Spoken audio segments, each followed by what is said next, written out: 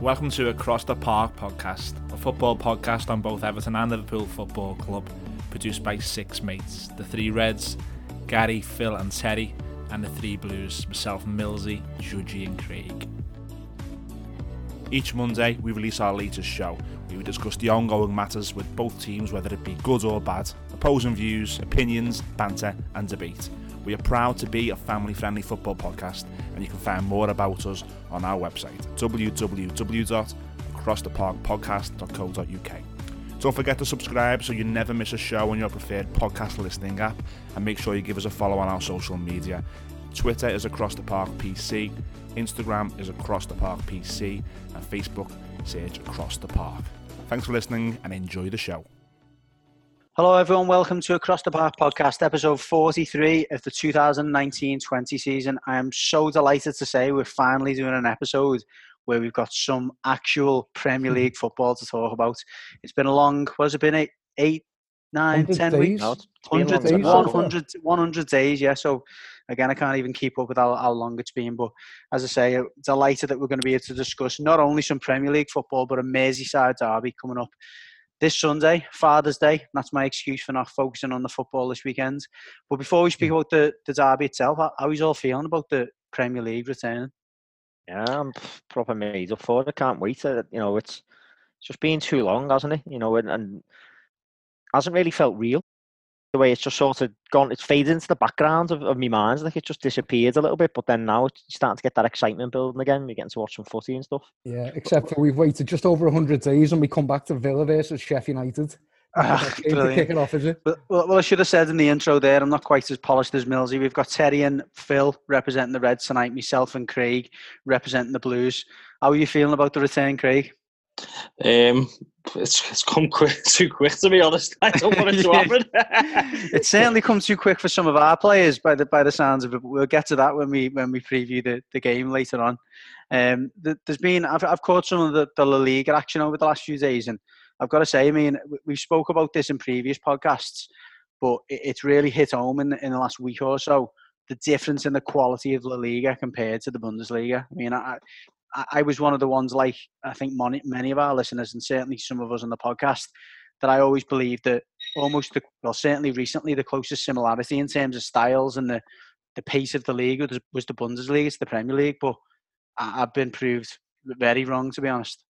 Yeah, I mean, I don't know whether you're obviously talking about the quality of the football, but even just the quality of watching it in the difference now with like the way when the German football came back and it was played in silence in front of empty stands. But one thing we talked about on our podcast, the way La Liga were doing a different tech solution, and just seeing them have that virtual crowd so that when you're watching on the telly, it looks like the stands are full, and actually hearing background noise, it's night and day, isn't it? The watching Change your experience. perceptions, isn't it? Oh, absolutely. Because like, I think you watch the first game or two in the Bundesliga and you were like, oh yeah, it's all right, but it's a bit weird.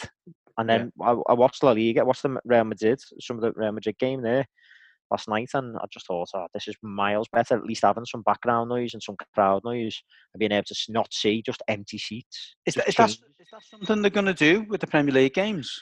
Yeah, so the Premier League have sort of said that they're going to use the same sort of idea. They haven't confirmed whether they're going to do the virtual crowd yet, like what La Liga. They said they were going to do that from day one. And as I said on the pod, like it was like one viewing angle when you're watching the match will show the virtual crowd, but when it goes to a break in the game and the camera angle has to change for players on like taking throw-ins and that or close-ups, then it'll show like sort of messages that in the grounds or like what the club want to show rather than the crowd up close, which obviously is just a fake computer picture of a crowd. Weird pixelated images. Yeah, 2D image of some fella.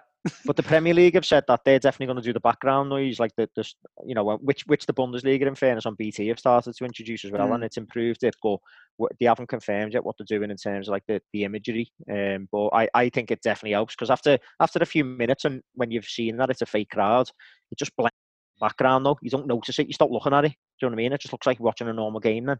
We were going to cover it later on, but I'm going to ask you now, Phil. We're obviously approaching the Merseyside derby this weekend, Sunday, and a big part of this build-up normally is not only the fans, having a bit of banter. It's also talking about like the preparation for the game and going the pub before the game and being in there, and particularly the game at Goodison. we try our best, because certainly in the last few years, you have had the upper hand for quite a long time. You've had the upper hand 10 in terms years of it's been. quality of players, I was going to say. So we normally have to do what we can to try and make that atmosphere as hostile as possible. Yeah. How much of a difference? Well, it's obviously a massive difference, but does this feel like a real derby to you? And is it a real derby? I mean, it is going to be for the players, isn't it? The players have still got the pride of Merseyside derby. It means more to the fans than other games. So I think in their eyes, you'd say that it meant a lot to them. But it obviously lacks a lot of the things that make a derby special and unique, namely the build-up and the home fans in attendance. When we talk about who that's going to favour and stuff later in the show, it'll be, Well, I'm going to ask you now, because I want to focus on, Terry's just been speaking about the atmosphere and the lack of atmosphere for the viewers. Well, but the players the players aren't going to benefit from this, virtual crowd, are they? No, and if you look at how it's gone in Germany, the home crowd advantage has not been a thing. The better teams have come away with the points, haven't they? So, but in the derby, there's another dynamic in that the Everton crowd can be notoriously difficult, for Everton to play in front of, especially if things aren't going well in derbies. So, it could take a load off Everton, but if you look at how it's gone in Germany, it'd suggest otherwise. Craig? I think... Oh, sorry, go on. Go on, Craig.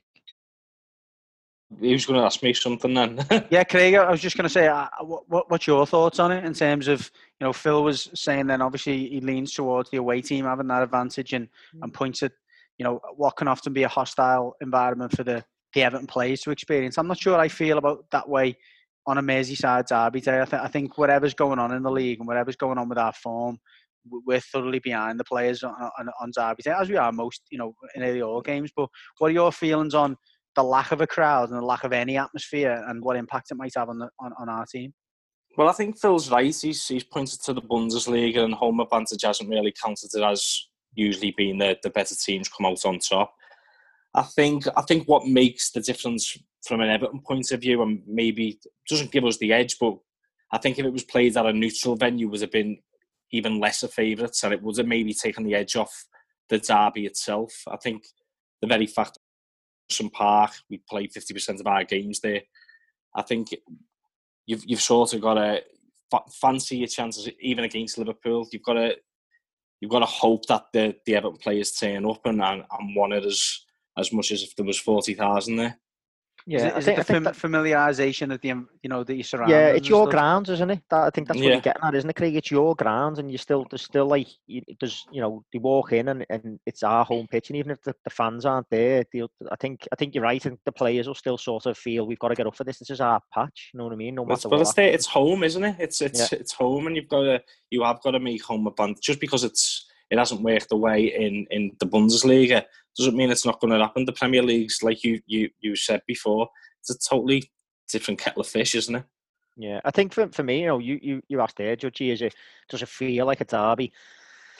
I think there's definitely something in it saying that without the fans to feed energy, there might be a little bit of a less of an edge to the game. But for me as a fan, it doesn't really feel like a derby as such, because part of the problem is it's not just that we're not in the grounds. You're not at work. You're not mixing with like the other blues and reds and that. Where you sort of saying, I am. Like each week. Well, maybe you are. I'm not. You know what I mean? I'm working from home, and it's not the same when you're just texting your blue. Working with Manx. You work with Manx anyway.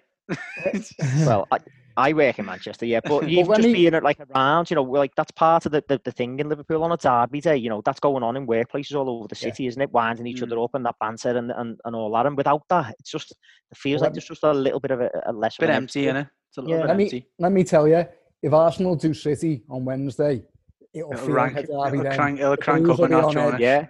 The Reds will be right up for it. The WhatsApp groups will be going wild. So, that'll put the derby atmosphere right back in. I think like any derby in my seat, I'll be dreading the whole day. So I don't think it matters if I'm sitting in the upper Gladys or sitting in a back garden, open the sun, still cracking the flags and watching it that way. I'm still going to be nervous for Sunday. If we can win that league at Goodison, you wouldn't be in there anyway, would you? Wasn't that the chat that you were all going to yeah. No difference, is it? Depends how much they got for it, like. No, in all seriousness, and we're obviously gonna get into the realms of politics or anything, but I almost hope that City do win, just so it doesn't become too much of a scene. Do you know what I mean? Because the last thing the country needs, and certainly this city, is for a congregation, a massive congregation, to happen at Goodison, and for it to become a violent scene. Do you know what I mean? Because if it's perceived that your fans are coming just to kind of rub it in our faces, then there's going to be a element of our fans wanting to kind of stop that. Do you know what I mean? So part of me hopes that at least we can enjoy it for the game, and it being an Everton-Liverpool game, as opposed to it being anything else. If City win on what day is it? Thursday? If Arsenal win, you mean? Sorry, yeah. No, if City win, it's just a game, isn't it? It's not having a chance to win the league. It's a derby game where we've got a chance to win and salvage something from what's been a tough season for us, and use it trying to obviously accelerate the process of getting closer to the league.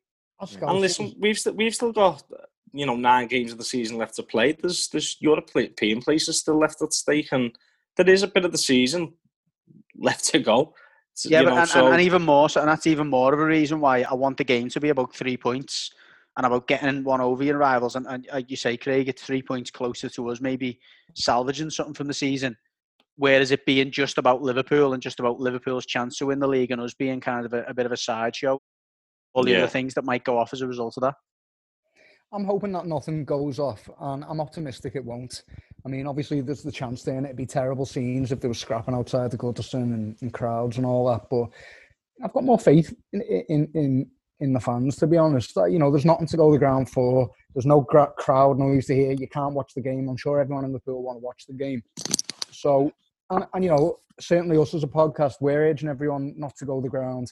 All the other fan sites are doing the same, and with the spotlight on us, I really hope that the people of Liverpool, blue and red, step up. And like Jurgen Klopp said, Liverpool, he thinks Liverpool have got the best home fans in the world.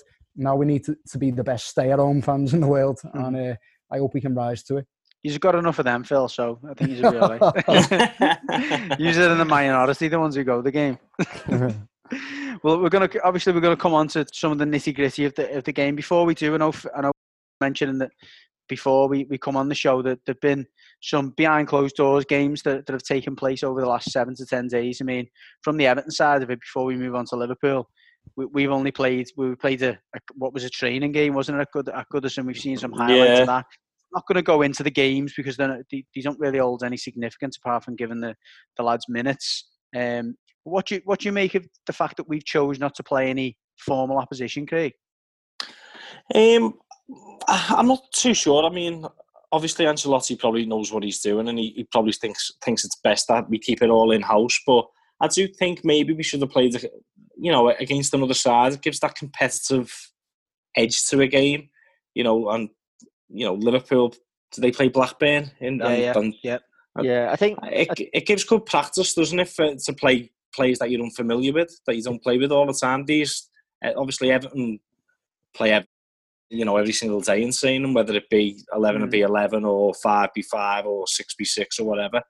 So I think I would have liked to have seen us, get 19 minutes against the side, maybe from a division or two below. Was he looking at it, before you come in, Terry? Was he looking at it as in it's a chance for more players to get more minutes by playing each other, as opposed to, do you know what I mean? Because you'd like to think, and again, I might be wrong here. I certainly could be wrong based on some of the players in our squad. But you'd like to think that the standard of our squad and our second team, if you like, is better than most teams in League One, certainly, and half of the teams maybe in the Championship. So is he looking at it from the perspective of, well, if I get 30 odd players there and they can play 11 v 11, they're going to, between them, get more minutes in than if I have to try and field 11 players. Do you know what I mean? So I think in his defence, that might have been one angle. And like you say, it could have been the fact that he did want to keep it all in-house. Terry, you were going to... No, well, yeah, I was going to say something. I think first and foremost, some of the reasons why they're doing the behind closed doors games is to get the staff used to, sort of the arrangements that they need to sort of function under, the stewards and stuff like that, and the cameramen and all that. So I think there's a reason, that's part of the reason why they're doing them at the grounds, to give them a go. But I was going to say what you were saying there, that maybe it is, they haven't played football for a long time now. to just step into a competitive game, maybe, you know, he has thought, I'm best getting all my players playing, you know, on a proper pitch, in a proper match situation. That being said, it does still look a little bit strange, because if you only had one training game at Goodison, I think Liverpool have played 2 training games between the squad at Anfield, and then played a competitive game. So you sort of wonder, is it the situation that maybe you're just not, with injuries and the way you've seen you've lost some of your players, could it be that you just think the squad was a little bit fragile in a competitive fixture? If some were touch and go fitness wise, maybe that's part of the issue. But I don't really see how, if Liverpool have had 3, Everton, why you've only managed 1, especially when you're hosting the first game back. You haven't had, at Anfield, you haven't had 3. You've had the game against 2. Blackburn and another kind of training game. So no, we've had 2. We had one at the weekend just gone, but the footage come out of an Anfield game. That's what I meant. You've had 2, you haven't had 3. So, I mean, you haven't had 2. You've had, go on. We've had 3 games at Anfield, 2 within the squad, yeah, and one against Blackburn. One against Blackburn. Okay, because Salah missed the game, and Robertson missed the game against Blackburn, but then they played in the official game at Anfield at the weekend, just gone. Yeah, it's an interesting one, really. I'm not sure how it's going to prepare us for the game, or you know, how unprepared the players might be as a result of it. I suppose the weekends will tell its story. I think there's been a mixed bag throughout the Premier League. I know Arsenal got beat 3-2 by Brentford, but City haven't played anyone. I don't think they've kept it in-house as well. So I think there's been a mixed bag up and down the Premier League. And, you know, Liverpool turned Blackburn over at a canter. So how much did we even get out of that anyway? So, I mean, I don't think it's going to make a big difference in the grand scheme of things. It's all about your prep, you know, how fit your players are and stuff like that. You know, throughout how fit you've kept throughout the break and stuff. For me, that one game won't make any odds, I don't think. Yeah, fair enough. Well, we have got some, before we do go on to actually previewing the game, we have got a few questions to get through. And I'll refer to the last Everton one later on when we actually just, you know, preview the derby, because I've got a question from a supporter, which was actually a couple of weeks ago now, and it was about Mo Besic, but I'll refer to that when we preview the derby, because it's got a bit of relevance there as well. Okay, well, I'll kick off with a question from Sean Mack on Twitter. He's a Red, but it seems like a question for the Blues. So he said, are the Blues worried about the financial impact of the pandemic, with rumours of FFP sniffing about prior to all of this? No, not at all. I mean, we're only hearing rumours that Everton are teetering on the edge of financial fair play, aren't we? No, nothing concrete has came out. It is concrete, because you know, because from what you've revealed in your accounts, you know where you are over the 3-year period, and you know what the state of the revenues and the accounts were, and what basically is spending on wages and stuff. And I think it worked out that I think you were only within 6 million of the threshold over the rolling 3-year window, so that's pretty close. Okay. Well, in terms of wages, I think we're going to be losing quite a few big earners come the next couple of weeks. I think the likes of Niasse, I think he'll be going. He's on big wages. Looks like we're selling Schneiderlin.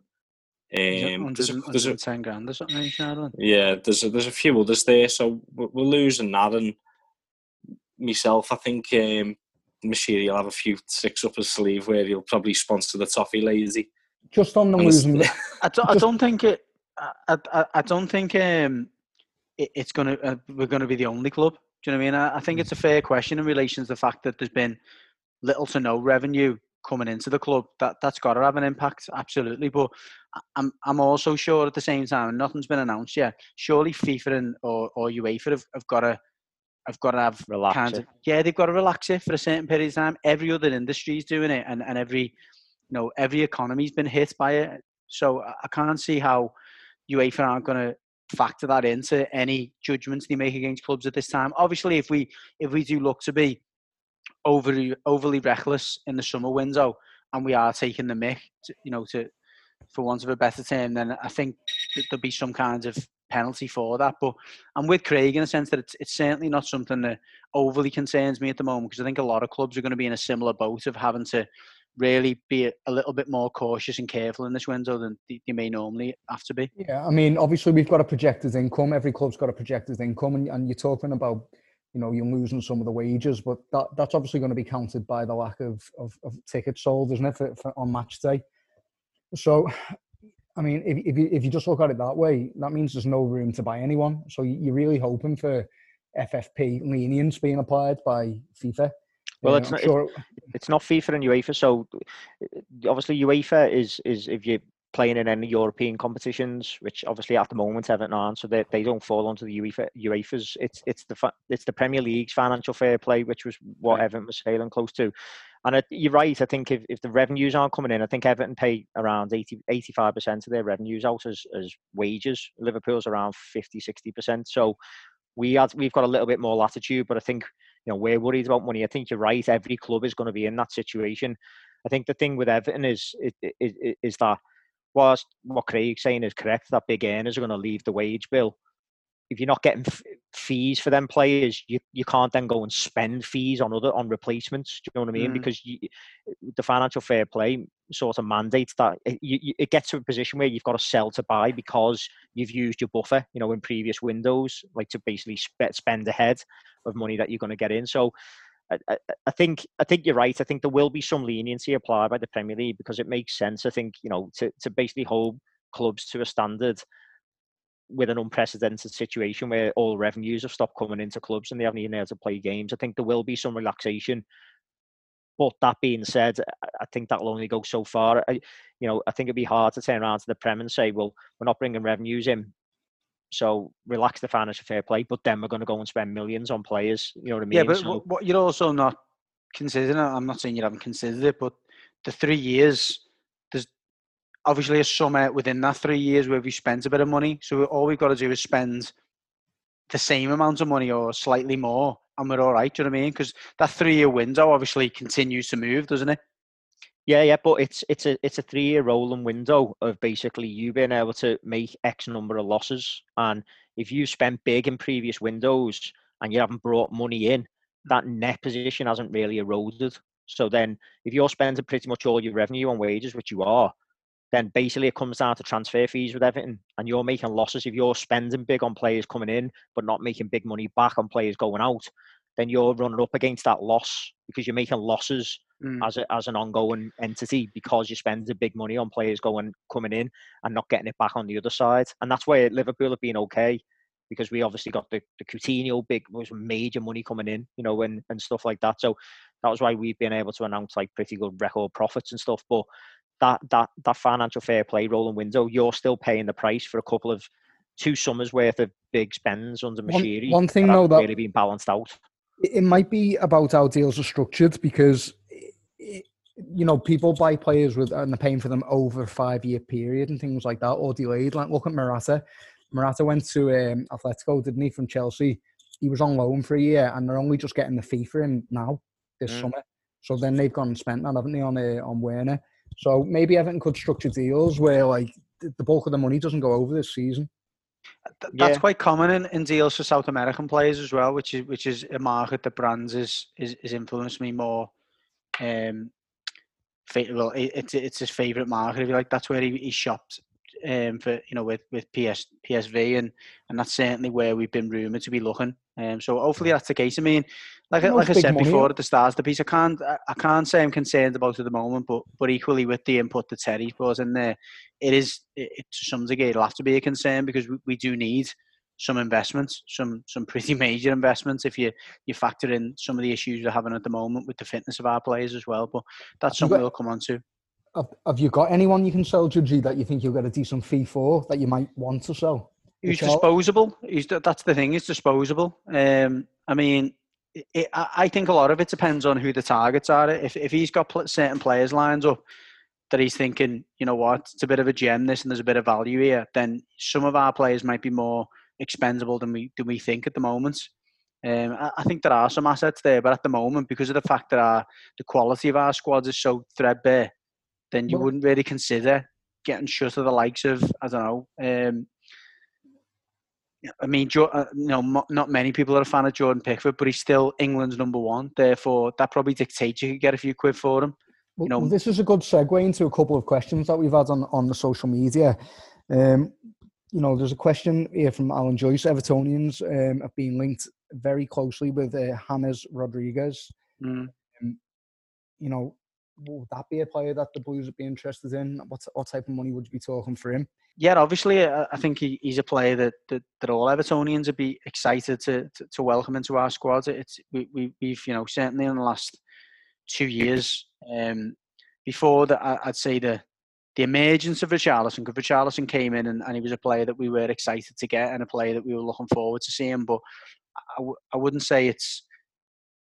I think it's probably fair to say that in the last 6 months we've probably seen some of the best of him since Dominic Calvert-Lewin has kind of come to the fore. He's been very patchy with Richarlison, but you'd almost sympathise with him because he's been the only real goal threat up there, or regular goal threat. I think James Rodriguez, through his pedigree, whatever you say about him, is a player who makes goals and can score goals. He hasn't had the greatest of times, but equally, it's fair to say he's probably been at clubs that maybe have been a little bit too big for him. The Real Madrids and Bayern Munichs. There's a lot of big players there that maybe take the limelight, and he maybe hasn't been the centre of attention that he is for his country.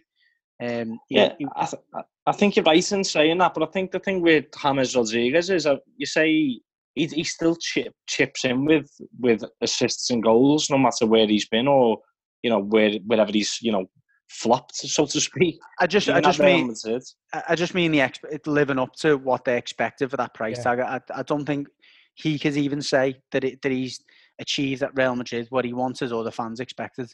Well, he's playing football at a high level, and he's a good player, no doubt. But Millsy made the point. I was speaking to him, off the show privately, and he was saying about he'd be very nervous about spending massive money on him and a high salary, and he's not doing it.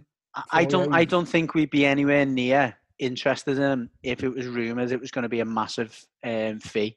And I don't think that he could command a massive fee based on his recent...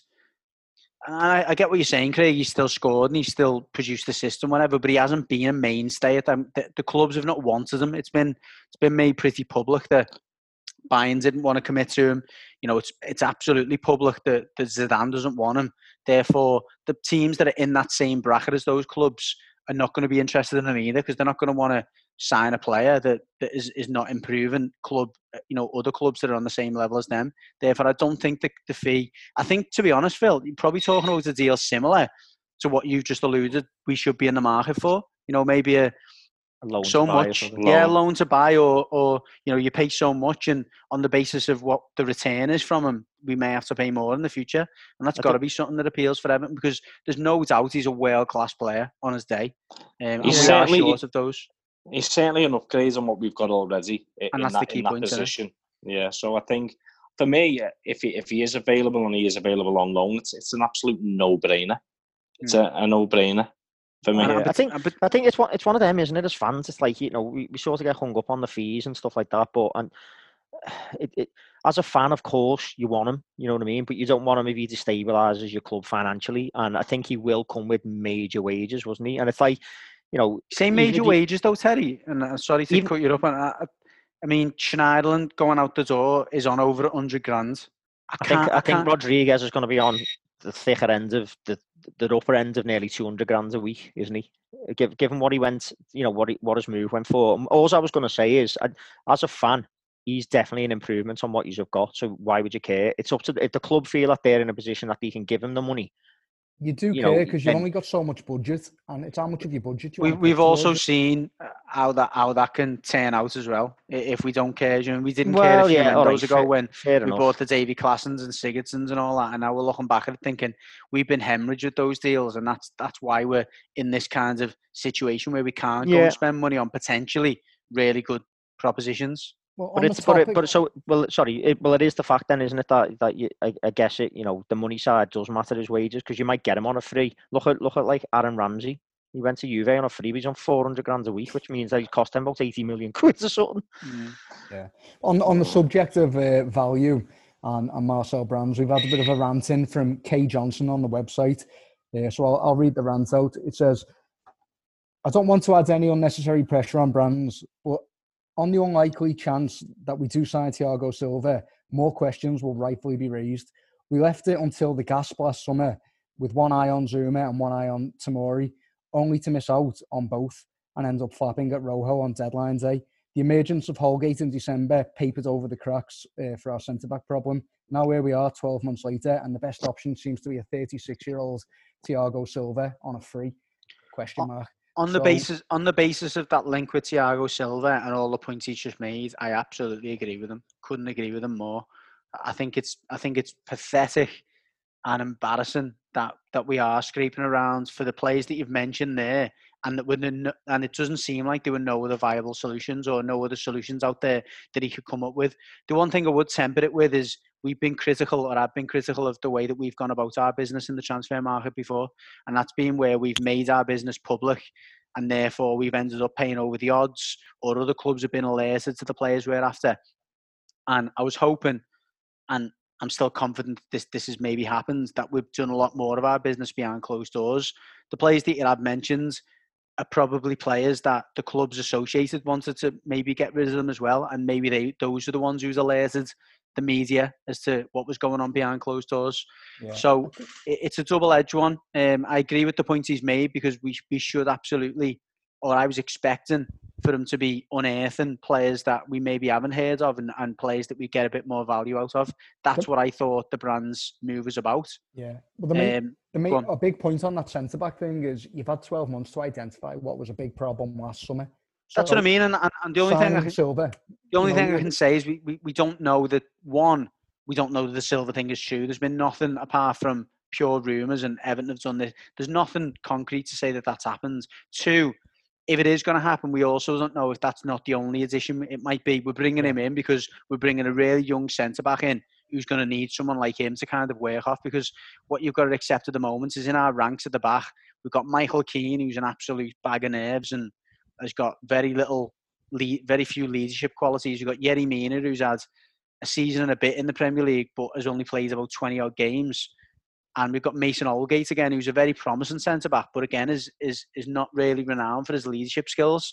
So, we don't know if that is one of the deals along with another one that's coming in. So I agree with what he's saying, but, I think it's very early, like he's just pointed out in his message, to be putting pressure on brands, albeit I think the jury's out until he does address that position. It could turn out to be a genius signing. Thiago Silva was at one point the best defender in the world, and he's one thing he certainly is a strong leader, and Everton have been lacking that for a long time. So, Holgate could flourish to be the defender that you all hope that he can turn into. It might benefit him massively playing alongside Thiago Silva for 6 months. Look, and you know what? If we signed him for a season, I think from what I believe, and if it's true, from what I believe, the sticking point is that we're not willing to offer him more than a 1-year deal, which probably points to what Terry was talking about before. If he's on massive wages and he's coming on a 1-year deal on massive wages maybe costs you 10 to 15 million at the very, very most.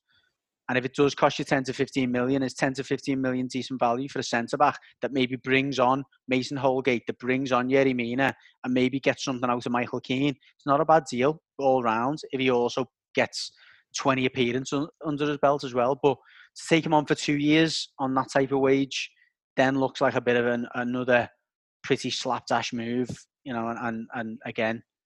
Yeah, I think it's, the point about him maybe bringing on players is a fair one, but if you're a club and you see yourselves as, wanting to be up there challenging for top 4, and you're competing with the likes of, Wolves and stuff like that, who've got like a, pretty good side and stuff now, is he the player that really you need to be focusing on? As Phil just said there, you've had a year to plan for a centre half. To round this sort of segment up, if you signed Rodriguez and Silva, would you say that that's a good? Is that where the money should be spent, on someone like a Rodriguez and skimp at the back? Do you know what I mean? No, that's why I'm saying. Should you really be buying a proper? That's why I'm saying.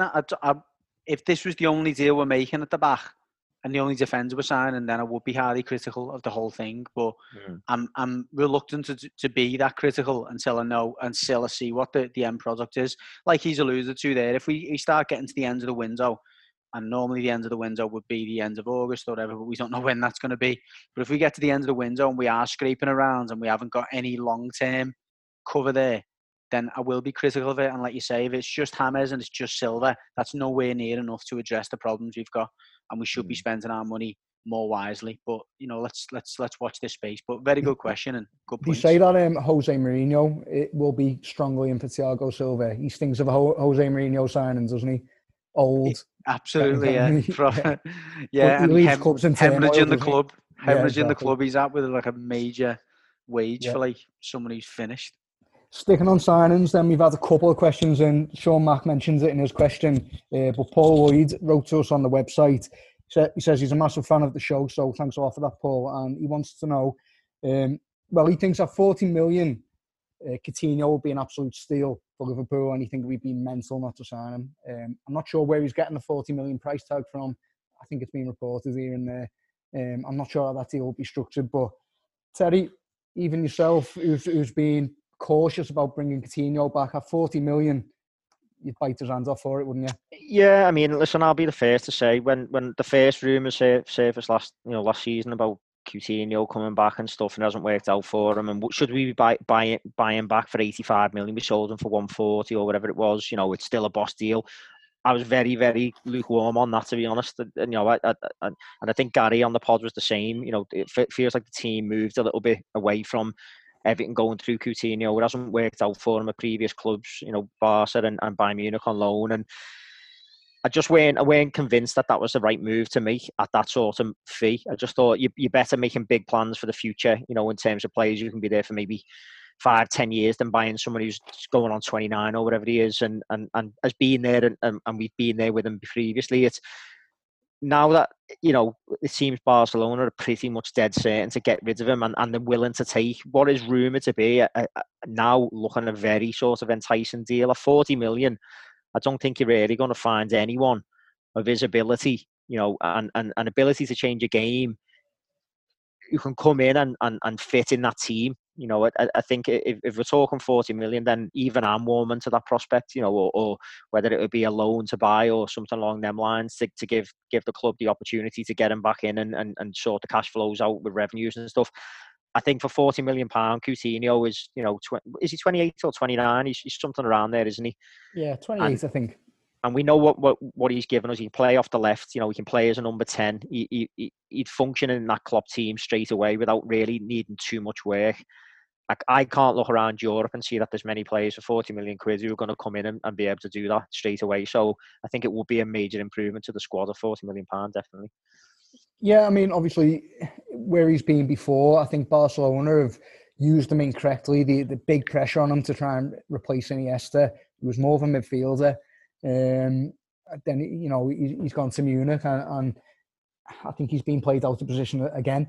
So I think he needs to come back somewhere where he's loved, appreciated, he feels comfortable. The manager knows how to utilise him properly. And if we can get anything like the player that we sold in 2014 or I think it was 2015, then, he's worth 80 million as far as I'm concerned, if we can get that player.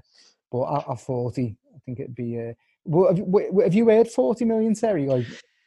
Yeah, it was doing the rounds, wasn't it, on social media? And there was, I think it was in the back of one of the Irish papers. I don't know which paper it was in Ireland, but there was, they covered it in there, and it was an Irish journalist, I think, who broke the story that it was rumoured that he pleaded with Klopp and said he'll take a pay cut.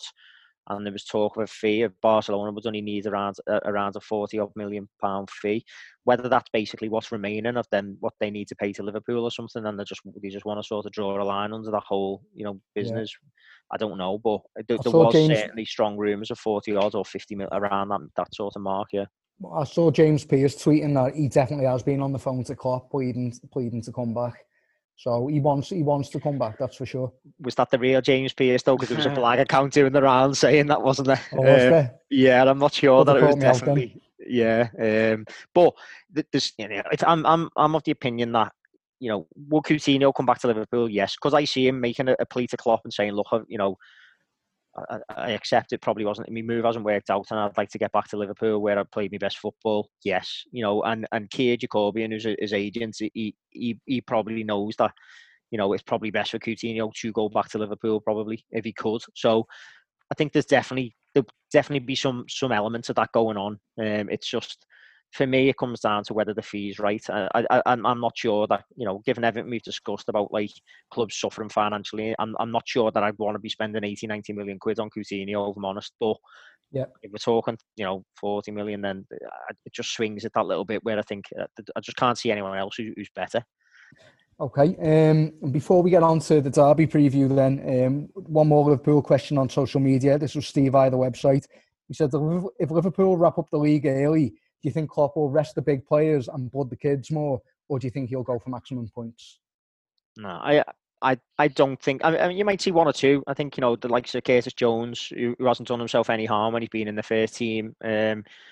Maybe one or two might get a little go, but I don't see him starting to make wholesale changes and basically resting players for large swaths of what is arguably still the better part of like a third of the season or a quarter of the season. Do you know what I mean? It's like I don't. I think there's a chance for Liverpool to not just win this league, but win this league in record fashion. 100 points is the target.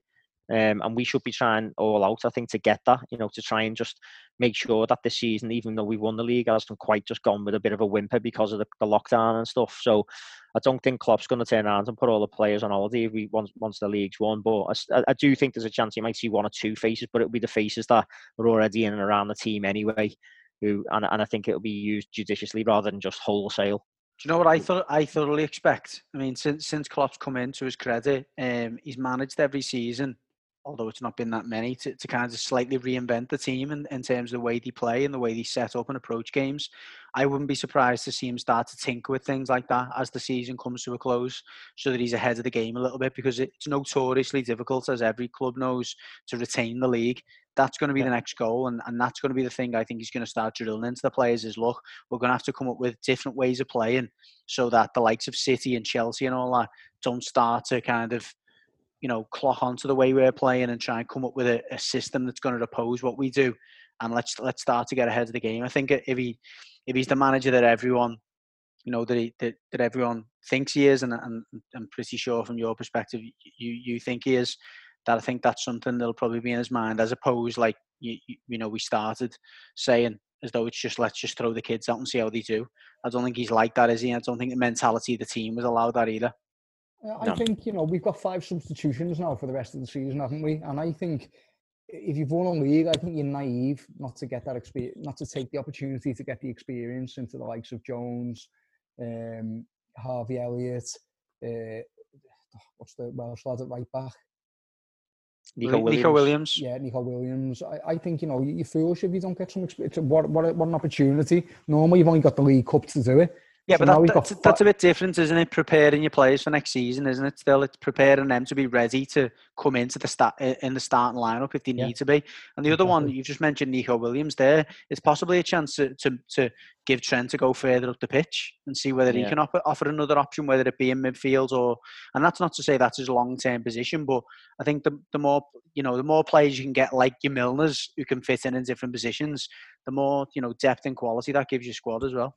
Yeah, I think Judge is right. For me, it'll be more using some of them youngsters, but using them, intelligently rather than just playing the rest of the season out with half the team of kids or anything like that. I think it'll be sprinkled one or two here and there, as you say, to get them the experience and work on tactics and stuff. But I still think we'll have one eye on trying to get that record points haul, and rightly so. Okay. Fair enough. Okay, well, obviously, without further ado, and a lot to say at this point, we have lost Craig, as you've probably got from the last 10 minutes. He's having issues, and that's the beauty of podcasts over Zoom. So we are going to move on to the preview of the podcast. Just in case you do get Craig back, I'll let the Red start first. There's obviously 2 of yous. Start with a pretty simple question, but might be a simple question. How do you expect to line up? What are you expecting to see from Well, if you look at the Blackburn game, this is where it might have some relevance. We've seen that Keita looked very sharp in that game. We've only seen 10 minutes, 12 minutes highlights. But a lot of it was focused around some of his touches in midfield, his 1-2s, driving into the box, got himself a goal. And then you have Minamino looking really good on the day as well. But we've got a fully fit squad, so you'd expect the best 11. But whether Keita comes into that in the advanced midfield role is a question that I'd put to you, Terry. I think there's a chance, but I personally think Klopp will go with his best side, which we all know what that is, that the normal front three, and then I think you're probably going to see a Wijnaldum Fabinho and Henderson midfield, if I'm honest. I think there's a chance that Keita comes on, and possibly Minamino comes on, depending on how the game's going or whatever. But as sharp as he looked against Blackburn, you've got to temper the quality, the quality of the opposition. Do you know what I mean? It was a 6-0 win. It's like, so, that just sort of puts it into relief, doesn't it? I don't think Klopp's going to look at his first game back and he's not going to want to get up, so I don't think he's going to try and be overly adventurous and potentially risk, getting restart the season with a defeat or anything along the line. So I think he will go with the strongest team, given that they're all fit and ready to play. One interesting thing is that I don't think our front three, the preferred front three we're talking about, have ever started against Everton, and it's almost as though Klopp thinks, I don't want to risk any of them against Everton in case they're getting kicked and stuff. There's been mitigating factors for that, though, hasn't there? There's been injuries and stuff. I'm not going to start them in front three in case they get kicked against Everton. No, mate, come on. He never, ever plays. Yeah, but it's been for different reasons, though, different reasons. Some of them haven't been fit. Yeah, there's been injuries and stuff. I don't think we've had all three available, and then all three. I'm not sure we have. I'm not sure. I'd have to check that. But I'm pretty sure the last game was that case. But my point is, generally anyway, Klopp never plays our strongest team against Everton, ever. Well, I'm not even sure if that's the case either. Obviously, the last couple of games have been a little bit different. The league game, the cup game was an exception, and that just seems to have been the tack from Klopp throughout the season. The league game, again, was on the back of the fact that I think you had a pretty tough run in, hadn't you? You had a lot of games over that period anyway. So I'm not sure I'm buying into the fact that Klopp never plays his best team against Everton. No, I agree. I think he would. I think he's been denied the opportunity, and then the cup game is a bit of a special case because, we had fixture pile-ups and stuff like that, and he saw the opportunity. Everton, we're in great form or whatever, and it was sort of, I'm still putting a good enough side out, but I can't see us coming back from this restart. Liverpool fans been crying out for this. We want to get that league done and dusted as soon as possible. I'm not really expecting a really adventurous or sort of kooky side out of Klopp, to be honest. I think he's going to put his strongest team out, get them points in the bag. Do you know what I mean? You don't want to come back. Imagine we come back and the first thing that happens, you get beat because he's put out a bit of a mad side that hasn't played together full stop, never mind, just since lockdown. Yeah. And then we get beat, and I'm not sure. I just don't see it, mate. I don't think that is an intelligent thing to do. You go with the best team, and we know what that is. And I just think I think you want that not uncertain, obviously, but you want that security and knowing you've got your best players on the pitch, and you're not going to receive the criticism if it doesn't go the right way. Well, Judgy, you've got a lot of injuries on your side. Can you begin to try and think of a lineup that you might put out? No, and well, yes and no. It's a difficult one because when we played Marco Silva's last game, we played 5 at the back or 3 at the back, whichever way you look at it, and we famously certainly for Silva, and we got terrorised that day. When we played just in the cup, I mean, it was obviously a terrible night, night in the end for us. But if we're going to take the emotion out of it, the game should have been over before you scored and before Curtis Jones scored that goal. In terms of us missing chances, if you take a read on that game, and then temper in what we've got available, I would go with 4 at the back, because that probably picks itself. We've got no Yerry Mina, therefore we've only really got 2 fit centre backs. One option which he might go for, which I'm assuming he won't, based on the difficult time that we had playing 3 at the back against us, is he might go with Seamus Coleman as a right-sided centre-back, Keane and Holgate as the other 2 centre-backs, and then have Sidibe on one side, Dean on the left. That then takes a little bit of pressure off the midfielders that are in there as well, because we are weak in the midfield at the moment in the way of injuries and unavailability, I suppose. So we've got no Fabian Delph, he's out. We've got no Schneiderlin, who's injured and is potentially on his way too. We've also got Gomez, who's a huge doubt. So if you assume all them are not playing, it only really leaves us with 2 fit senior centre midfielders, and that's Tom Davies and Gylfi Sigurdsson. Gylfi Sigurdsson as a shocker against your kids in the cup. He didn't want the ball, didn't cover the ground that's required in any Premier League game, let alone a derby game. So that concerns you. This is probably as good a chance as any now to discuss a question that was sent in by John to our website. I did mention it at the top of the show, and it was in relation to Mo Besic. He was referring to an article that Phil Kirkbride had wrote in the Liverpool Echo regarding what went wrong. I think the title of the argument was "What Went Wrong for Mo Besic." John asked in particular for my opinion on the piece, and whether, but in particular whether Besic was offered us more perhaps in a 4-4-2 than the likes of Schneiderlin and Davis. I was initially a fan of Besic. I thought he had all of the attributes, to be a proper box-to-box midfielder. He was obviously combative. He loved to tackle. He was pretty decent on the ball. I think what I would say, and this is in defence of probably the managers who haven't really sided with him or gave him the opportunities, and probably countering, if you like, John's suggestion. I just don't think he's got the discipline to be a centre midfielder in the Premier League. I think he's got all of the technical attributes, and I suppose if you put all of the pieces together, if it was that simple in football, you would have a player that could really offer us something. But unfortunately, he's never been able to do that. Put it all together. I would actually probably compare him slightly to Tom Davies in that sense. Is that Tom Davies has got all of the tools as well, but for different reasons. He's got different tools to Mo Besic, but again, he's got all the tools to be a top centre midfielder, but he just hasn't been able to put them together. And similarly, to a certain extent, doesn't tend to suggest he's got that discipline to play in that central midfield role. I think the one thing that Tom Davies has probably got on his side, certainly got on his side, is a little bit more youth, or a lot more youth than Besic now, but it's probably a similar age to when Besic first really made an impact as a 23-year-old, I think with us. But to cut to the chase, and to answer to John's question, he'd be a nice option to have in there, but would he fit in a 4-4-2 alongside some of the players we've got? Probably not, I don't think. I think his loan move to Middlesbrough, in fact, he hasn't set the world alight there, and hasn't done enough to really command a championship side to come and really show a strong interest in him. Tells you everything you need to know about him. So that's probably me drawing a line under that. But really good shout, John. And I know a lot of Evertonians have called for Besic, in the absence of having that fight and combativeness in there. And I do completely get it. But I think we've got to kind of look beyond him and maybe move forwards.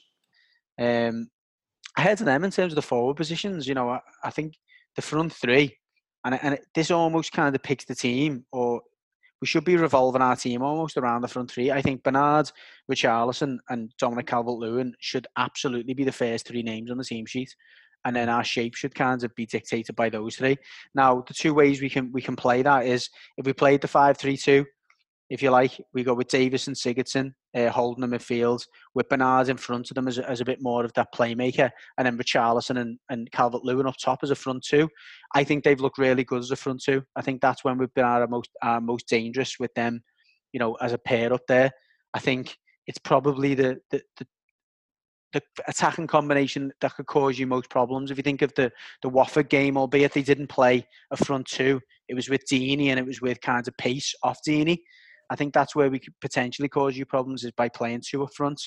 The other alternative to that is obviously playing the back four, which would be Coleman, Keane, Holgate and Dean. The midfields of Davis, Sigurdsson, like a 4-2-3-1. So Davis and Sigurdsson behind Bernard, Richarlison, Calvert-Lewin. Yeah, well, no, it'd have to be a 4-2-3-1.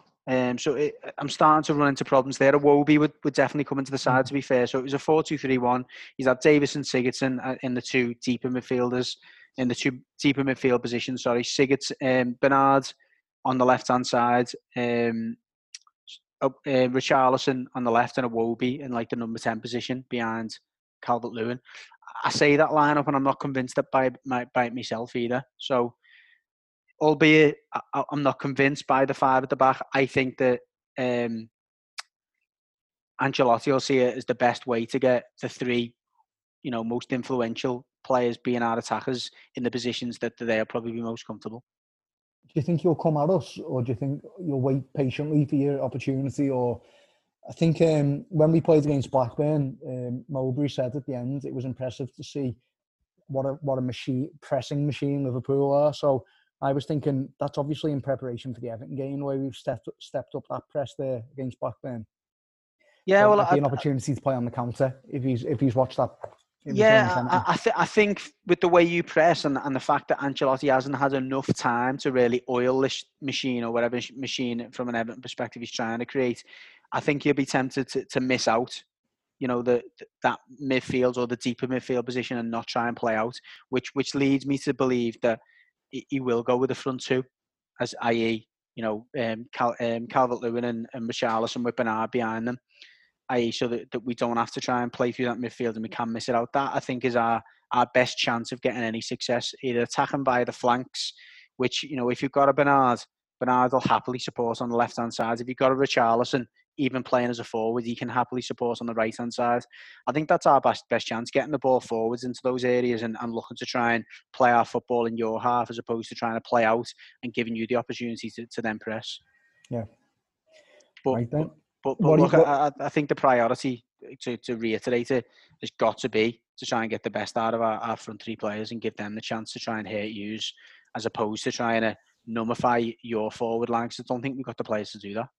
Yeah, your back five, you saying playing a back five would be interesting to me, because when teams have done that to us, that's the one that I've felt has sort of caused us some issues, in terms of pegging back our fullbacks and sort of forcing Trent to hit balls from like the halfway line sort of thing. So playing a back five, I think it will be an interesting development, and I wonder how we sort of, if we think that Everton are going to do that, how we'd approach it, because I definitely think I don't know whether you agree, Phil, but that's the formation that I think is just United's done it to us, didn't he? But United's done it a few times to us, and it's the formation that's just threw a little spanner in the works for us a couple of times. So Baines and Coleman are a little bit old to be playing that full. It's Luca Dean. Luca Dean will be on the left, and it'd be Sidibe would be on the right. It wouldn't be Coleman. Coleman, in my opinion, based on who we got available, he'd be a right-sided centre back. With Dean in the middle. It's Dean in the middle, Keane in the middle, and Holgate on the left. That way, you've got pace either side of Keane. I think that back five will be maybe a formation where, at Phil's point before, do you see Keita playing? I think it's maybe if you've got a massed back five, like where we've got them sort of balls in behind it are probably less fruitful, using Trent as a sort of quarterback or whatever. I think maybe then you would start looking at someone who can carry the ball from midfield and try and sort of beat a man to try and break them lines down, because I think that's where a 4-3-3 and our traditional midfield three and front three probably struggles a little bit. So I think there's more interesting questions for Liverpool, depending on what Everton do, than what I think we will do if we just sort of have everyone available. I'd play the stronger team, but I guess that's why the managers, they've got that game of chess to play between themselves, haven't they, as to how they set up, it's a mad one, because normally as the weaker side, and look, even as an Evertonian, when admit we're considerably the weaker side in this scenario, you'd normally be trying to go, well, how do we try and put up a lineup that just nullifies them? I don't think we've got the personnel to do that. And ironically, like you say before, I think our best solution could also be the best chance of not nullifying you, but making it more difficult for you. I thought that when we come into the league game, that playing a back three or a back five would be the answer, but tactically it just wasn't. They weren't prepared for it. You could see that by how high they played the line, that they weren't prepared for it. But I honestly think that based on the players we've got available, and based on the fact that we should be looking to play to our strengths, because it's our best chance, and we haven't got the I don't think we've got the steel in there to really make it anything else but that. I think playing a five at the back is our best chance. What are you doing for it then? Are you all just watching it at home on your own, or? Well, it's one of them for me. I mean, I've got my wife ready to drop number 2, and I'm with you a week tomorrow. By the way, for the listeners, Terry's wife is not going to the toilet, dropping a number 2. Yeah, baby number 2, and as I say, the due date's a week tomorrow, so there's every chance that I might end up watching it in the hospital, depending what happens. But other than that, I think I'll have to be on my best behaviour. No beers, ready to drive in case they get the call. Yeah, I'm thinking of having a barbecue and maybe a bit of a screen outside or something. Yeah. I'm not sure how many people will be willing to to risk the social. Socially distanced Yeah. derby barbecue. Yeah. Yeah, same here. To be honest, we're going to try and have a barbecue. Albeit I've got work going on at the moment at the back of the house, so it's going to be a bit of a. It's not going to be very pleasant out there. But yeah, I think it's Father's Day as well. Like I said at the opening, so I think we're going to have a little barbecue and invite my dad round again. Like you said, Phil, safely, safely, consume some burgers, and then hopefully I can have a few beers. I'm tying a knot in mine, so there's no more getting away from me. So yeah, hopefully I can take the edge off it with a few beers. And yeah, if the league is on the line, will it bring you satisfaction to say, well, we stopped them beating us at Goodison? Extra satisfaction because of that. Yeah, I mean, I don't want that to be the case. I don't want that to be the game. I don't think it's going to be in our interest. But yeah, hypothetically, if we were to beat you and just delay that process, that'd give us a little bit of satisfaction. But no more than that, because it'd be the whole thing of we're just going to win it next week anyway. Yeah. So I don't really want to focus that on. I don't want that to be the focal point of the game, whichever way it is. Because even if City win and we beat you, it'll still be don't be making it about the league, because we'll just win it next week anyway. Yeah. I just want to try and win a derby game. That's enough of a motivation for us. If we can win it at Goodison and we don't, you'll have a video out the day we stop Liverpool behind closed doors. You know it and I know it. Jimmy, mate, the DVD is not going to have the same value with those choosy supporters in there. Listen, no matter what's happening, none of us will be going on the ground, that's for sure. And we'll be making sure none of our mates do or anything like that. So as a podcast, anyone who's listening, we urge you, please do not go to the ground. Represent the clubs in the best light you can. One thing that we have forgot to mention, which, in given that it is the derby, is we actually, I don't know whether the listeners remember, but we actually done a recording for Premier League Productions, which was a derby preview show that we filmed, 4 of us, 2 of the Reds and 2 of the Blues done, and it was way back in March. It feels a lifetime ago, to be honest, since we've done it. It does, yeah. But obviously it was all ready to go before the derby, and then it got sort of put on ice until we found out what the situation was with the season. But they have been in touch with us and told us that it is going to be screened. So Across the Park podcast is going to show up on the Premier League preview show. You get to see me, Phil, Judgy and Craig in a pub, basically doing a little pre-derby spot. And then me and Craig recorded a couple of little comments today with them to just sort of put on alongside it, just explaining like the delay and stuff like that. So really looking forward to seeing that go out. I think the Premier League preview show was shown on Sky Sports and BT Sport, and there's various different showings to like over a couple of days. So I think there's definitely on Sky Sports Premier League, and it'll be shown at 4 o'clock on Friday, and then it gets repeated at 6 in the morning and 10 in the morning on Saturday. And I think there's also an 11 o'clock in the night showing on Friday night as well. So and various different slots on BT Sport. So plenty of opportunities for the listeners to get to watch us mugs in the boozer, with a pre-derby show. Yeah, no, it does. You're right. It does feel like a lifetime ago, but it was a good day. And again, and I know that, like you say, you've recorded an update to it as well. It's interesting it'll be interesting to watch back some of our comments that we made and how relevant they still are to this point. And listen, I quite enjoyed it. So if there's any directors out there who like what they see, get in touch with the show. No, absolutely. But no, really looking forward to seeing it and seeing how it comes out. As you say, like just to sort of get some context to it, because it would have been I can't think when it was now, but it would have been around the Atletico Madrid game that it was recorded. So that just feels so long ago. It was. So wasn't it just before the second leg or something? Or was possibly, I can't even remember. Yeah, it was just before the second leg, because we had to do a few takes of if you'd have beat them and if you didn't beat them and stuff, and how the scenario would be slightly different. But no, it'll be good for us to watch, and again, great for those the listeners, and particularly our loyal listeners who've been with us from day one, to see us on the big screen. Yeah. And just on the ATP extra front, we've just put out a Blue podcast with the physio, haven't we? The Everton physio, Rathbone. Baz Rathbone. Yeah, and we're getting loads of positive feedback about that. So it's a really good one. Any Blues out there who haven't listened to it yet, make sure you do. On the Red side, we've recently recorded a couple. I did one with Ricky Lambert, which is an amazing listen. People are going to really enjoy Really, that really one. good. Yeah, really good. Yeah.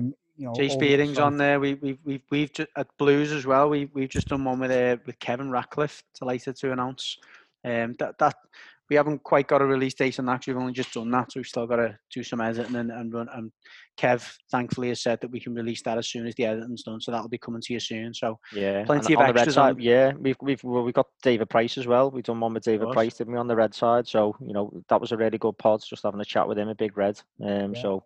Loads of content, but we just wanted to get the derby out the way and stuff, and then we'll see how the league's panning out, and we'll release them. We'll let you know on our social media when you can find them. Superb. I think that's about all we've got time for, and thanks everyone for listening. Stay safe as always, and hope you can all enjoy the derby this weekend and also the return of Premier League football. Take care. Speak to you all soon.